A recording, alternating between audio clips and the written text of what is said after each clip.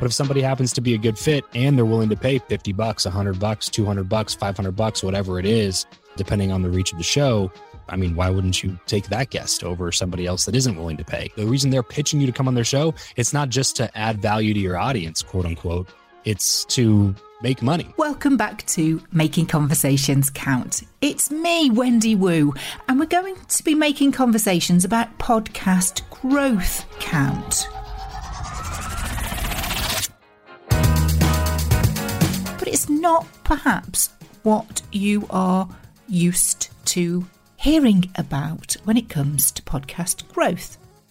Now, personally, I've been on a journey, and this is 87 episodes, and yet today's guest has released 750 something or more and been involved in countless other shows.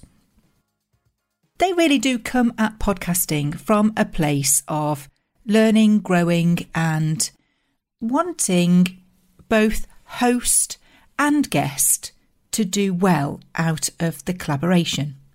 So he's got a very nifty little tool, which is really to do with helping the show, especially indie shows like us that are self-funding.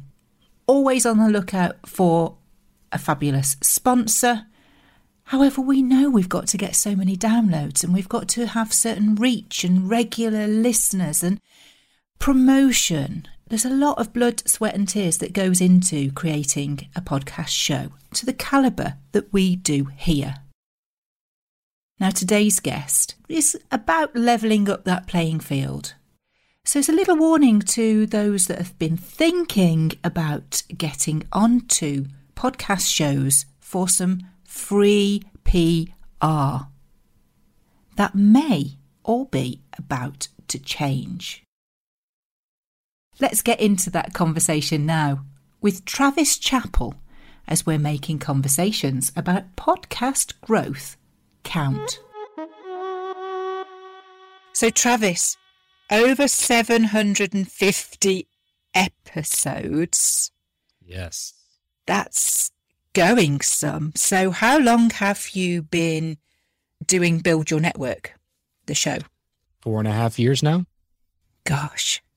Yes, ma'am. Welcome to Build Your Network, the only top-rated show committed to helping you master content networking. Listen in on conversations with world-class entrepreneurs, authors, thought leaders, and more as we deconstruct their best strategies for your success. With your host, Travis Chappell. What's going on, everybody? Welcome back to another episode. The things that you must have learnt. Yes, ma'am. Yeah, lots of good stuff over the years. You head up as well, Guestio. Guestio is the solution for people that are looking to kind of shortcut the line.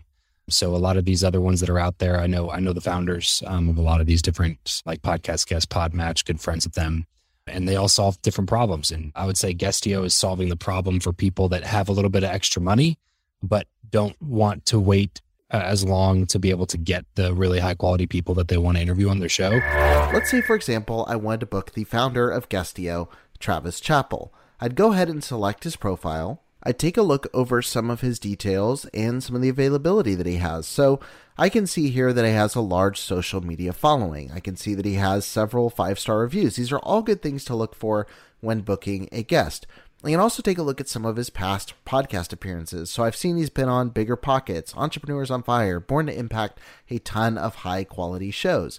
I can also look over some headshots, some of his video features. Because, super high quality people typically are looking for more established shows, been around for a long time. They have a certain amount of downloads or traction or et cetera, et cetera. And so with Guestio, you can go into the marketplace and you can book those guests that you really want to interview by just paying them for their time. Kind of like a podcast speaking fee, if you will, and rather than, a full speaking rate to speak on a stage. It's kind of like a podcast speaking fee to speak on a podcast. But that way you can book like really high level guests that you want to interview without having to wait, 2 years to build enough credibility and downloads to be able to do it. Yeah, there's been a few people that have been, in my imagination for conversations, and it's taken a year to kind of come off. Today, we're going to be making conversations about when they ask, you answer, count. with Marcus Sheridan. So I can totally understand why you would want to kind of supercharge your podcast with certain types of guests. What do you find is the biggest challenge that people have when they come to you? Right now, the biggest challenge is people wanting to get booked on other shows. It's a little bit less on the guest booking side and a little bit more on the show booking side, mainly because you can make money by getting booked on shows, so it's a traffic source for people. It's a lead generation sales opportunity for people. And so getting booked on shows has become a little bit more of a pressing issue. If I were to look at the show booking guest side of the marketplace, I would say that's more of the supplement style solution. Whereas the guest booking show side of the marketplace is more like the painkiller. It's solving an immediate problem that a lot of people have, which is not enough people know who I am. Not enough people know what we do. Not enough people know my business, and how do I solve that problem? And so that's one of the things that we built kind of into Guestio recently is the show side of the marketplace where you can go book yourself onto podcasts and those podcasters can get paid for it. Because that's kind of our thing is the pay to play model. And any good quality podcast out there has no shortage of guests. Tell me about it. There's dozens of booking agencies. They're pitching all the time. There's no shortage of guests. The thing is for a lot of different people and different shows is there is a shortage of money coming in on the show, even though it takes a ton of time, energy, and money to keep the show going, keep an audience engaged and grow and build that audience over time. So what we started doing is instead of just starting an agency that takes all the money and doesn't pay the podcaster, we decided, well, why don't we go ahead and put money into the podcaster's pocket? Because they're the ones that built the audience and they're the ones that deserve the money. You can upload your show into the marketplace, and then based on different stats and stuff, we recommend different pricing, and you can set a price to a guest spot on your show. So instead of taking on, obviously it's not a bribe to bring on bad guests. You still have ultimate control over who you want to bring on. Sure, yeah. But if somebody happens to be a good fit and they're willing to pay $50, $100, $200, $500, whatever it is, depending on the reach of the show, why wouldn't you take that guest over somebody else that isn't willing to pay? They're probably going to take your time more seriously. They're probably going to show up with a little bit more energy. They're probably more motivated to share the opportunity. Because when you pay attention, and people sometimes take podcasting opportunities for granted. They're looked at more like a PR campaign, like somebody's writing an article, and it's just not the same thing.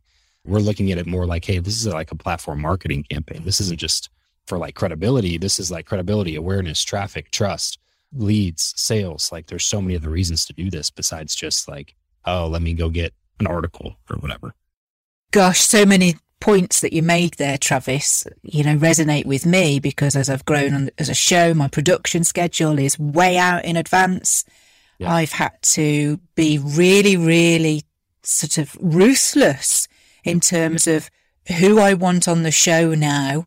It costs me X to do the show, and you want to see it grow organically, but there's also this kind of nag that you've got the Joe Rogans of the world and people like that making money. In the UK, it's Stephen Bartlett. It's the blood, sweat and tears that goes into starting the project and keeping it going. And I think at the time that we're recording this, we're up to sort of 80 episodes for my show. And I've learned so much along the way. And the whole point of the show is to introduce the listeners to people from different fields of expertise and to share how conversations have played out for them in their success. How do you go about talking, if you like, communicating with, the guests and the shows? Do you pick up the phone like I would, or do you have other kind of methods? Yeah, so at first it was mostly organic. It was just kind of people in my network telling other people about it and, grew the user base kind of organically that way. But in the last 30 days or so, we've started to turn on the advertising budget.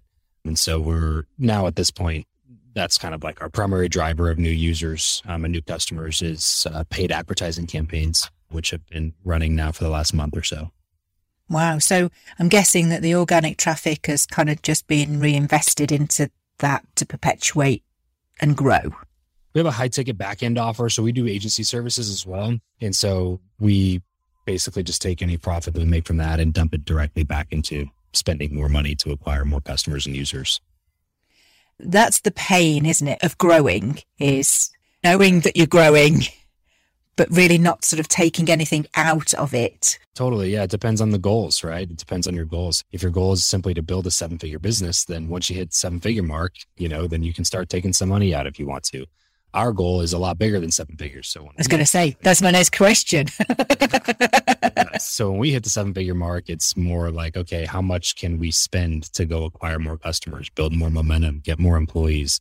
How can we continue to scale this thing out without losing all of our money? So that's kind of at top of mind at the moment, is like, how can we outspend everybody else and get more people to be aware of what we've created here? Because we think it's pretty cool. What kind of walls do you think you're going to have to knock down to stay relevant with podcasting? It's quite an established platform in America and it's growing everywhere else, like in Europe here. We're kind of about 5 years behind, I think, in terms of marketplace.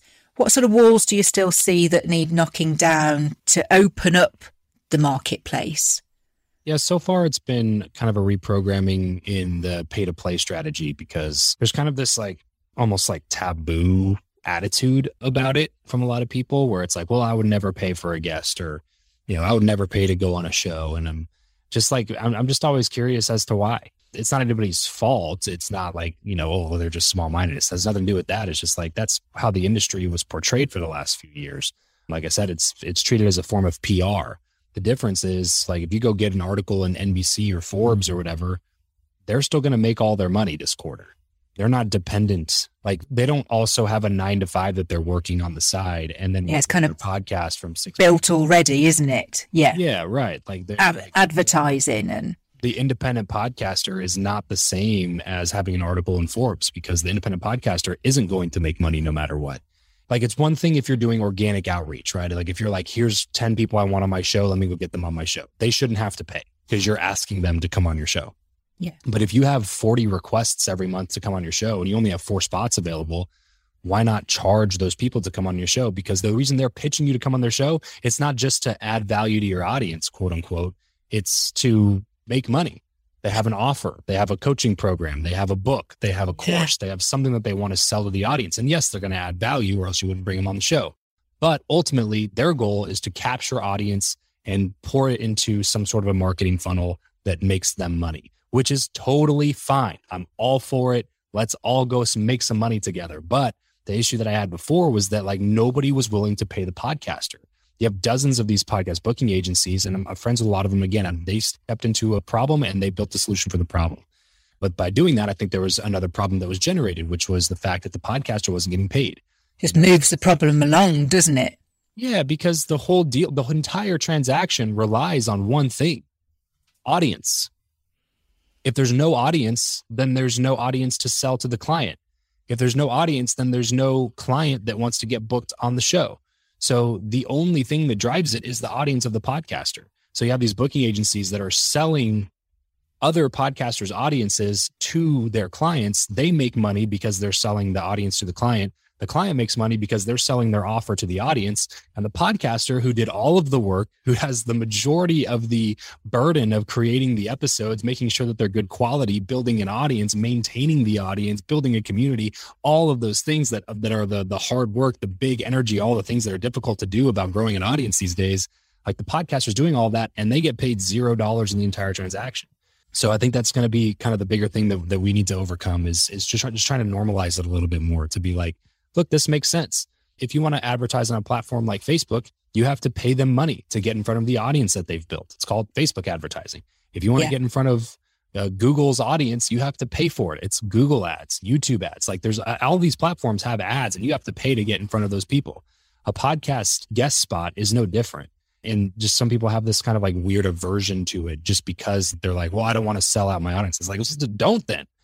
Don't. Like, you don't. It's like I said, it's not a bribe to take a bad guest. It's look at the guest and be like, would I bring this person on my show? If the answer is yes, then do it. But now you bring on a great guest and you get paid to interview them. Like, that's the best of both worlds. And they're happy to pay. It's not like you're scamming them or anything like that. They want to pay because they want the audience, because they have an offer to sell.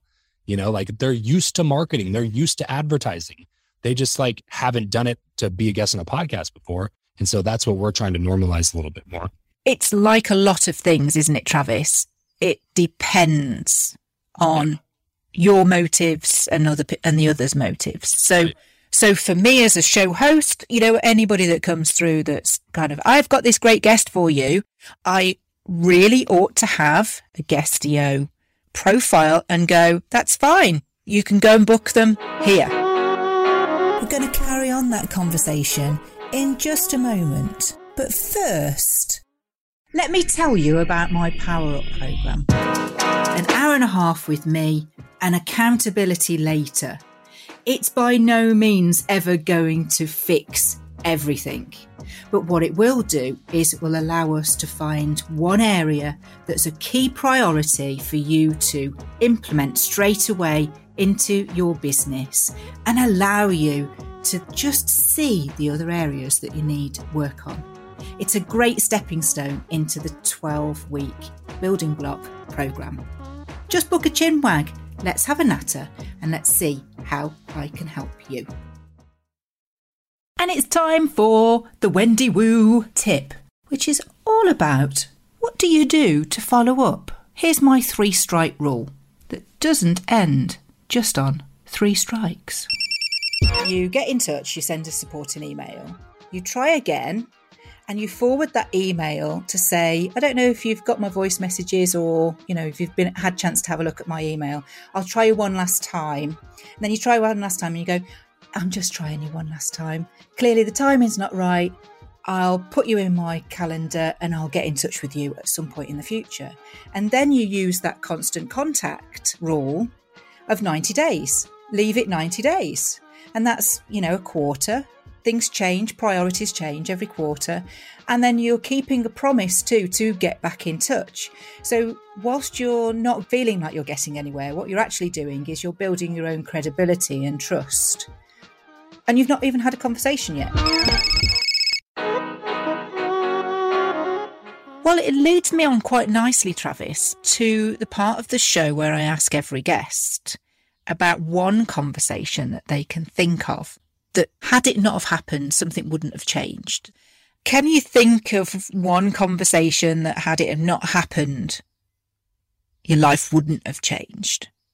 There's several of them throughout the last few years, but I'll give you one example that's of a friend of mine, Joel Marion. He actually, I was going to say he has one. He just exited December his supplement company called BioTrust. It was a 9-figure acquisition, and he exited that company. A couple of years ago was the first time I met him, and we had a conversation. I went to his house in Tampa, which is one of the most beautiful homes that I've been in, just like 180-degree view of the bay. Like if it were possible, like humanly possible, you could jump from like his swimming pool into the bay in the backyard. It was just gorgeous. And we sat down for 5 hours in his house. He interviewed me for his show for a couple hours. I interviewed him for my show for a couple hours. We talked for an hour or two, like in between and around the interviews. And at the time, he was launching this mastermind group called the 100 Million Mastermind Experience with a partner of his, Dan Fleischman. At the time, I was not very suited to jump into this group because it was $100,000 to join the group. And at the time, like my business was not at the 7-figure mark yet. And it was a large number to me. And I immediately wrote it off. Like, there's no way. That's impossible. Like, I just wouldn't, I can't do that yet. But he stuck with me over the next like 2 months, 3 months.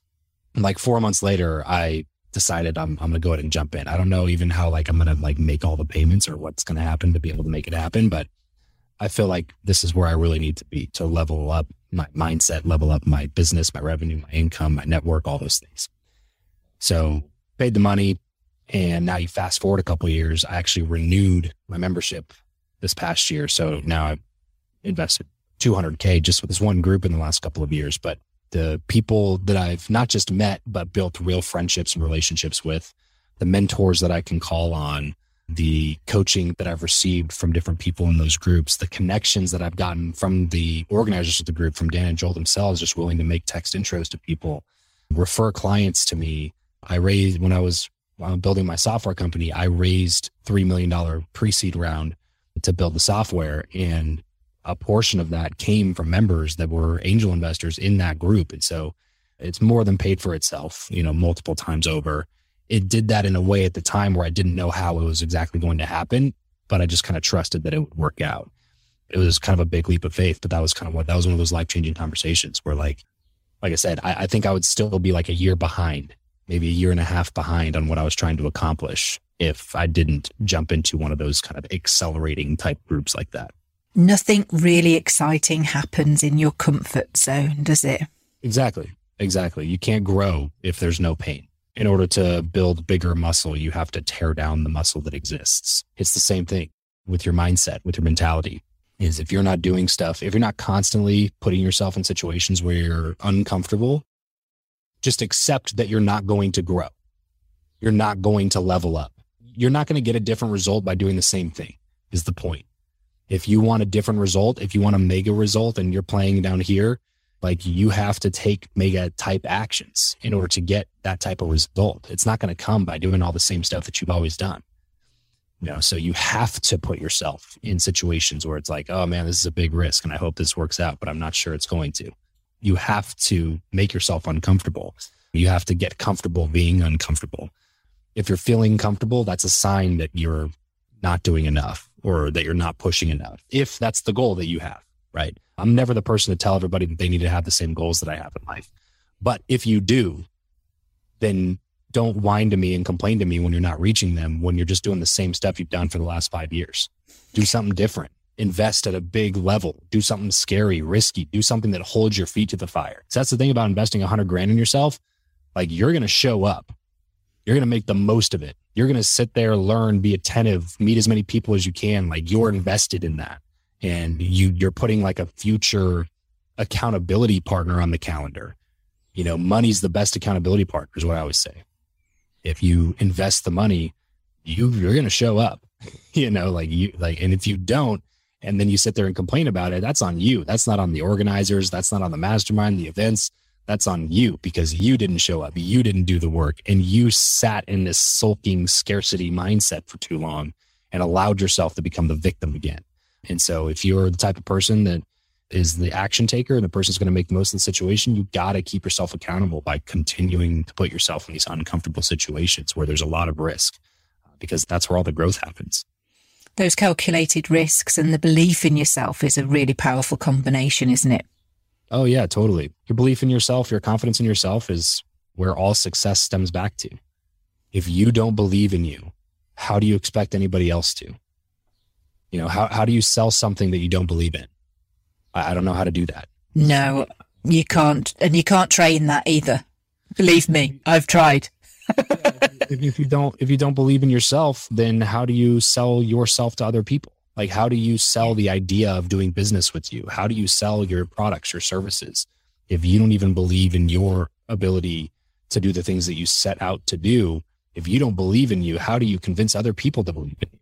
Like, you have to have that confidence moving forward. And sometimes investing in those big things, doing something really risky, and then watching it pay off after you put in the work, that's a big booster in your confidence. It allows you to go tackle the next risk. Cause it's like, look, I dropped $100,000 on that one thing and I didn't know how I was going to pay that off. And I did it.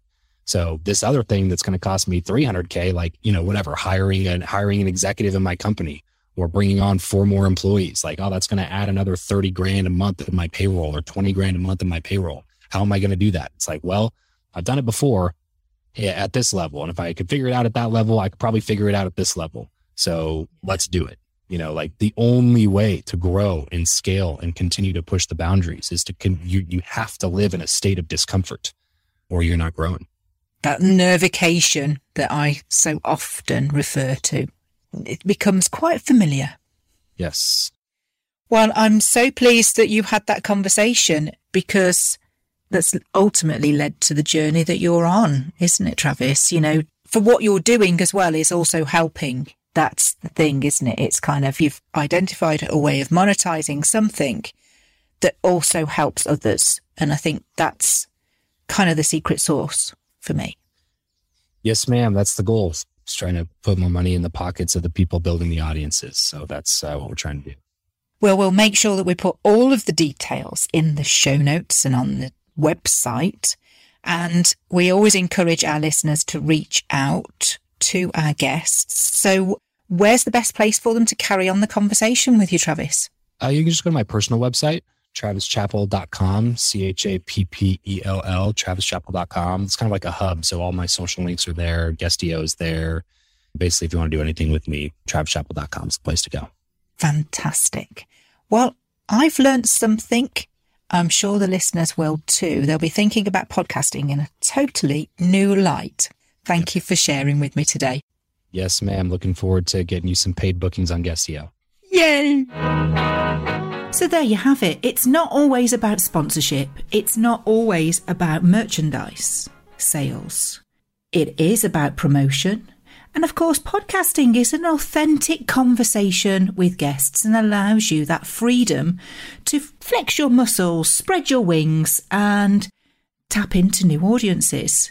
But of course, when it comes to reaching out and connecting truly with people, it is still a form of advertising.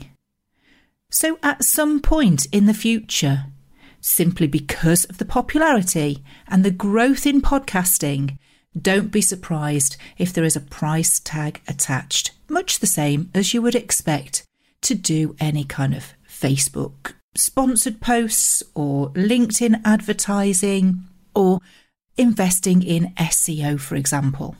So there's your warning. But I'm hopeful that there's a way of being able to do it where everybody benefits.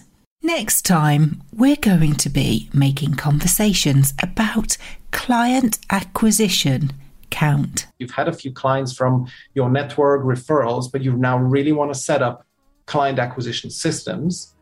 People totally underestimate the amount of work that is required there.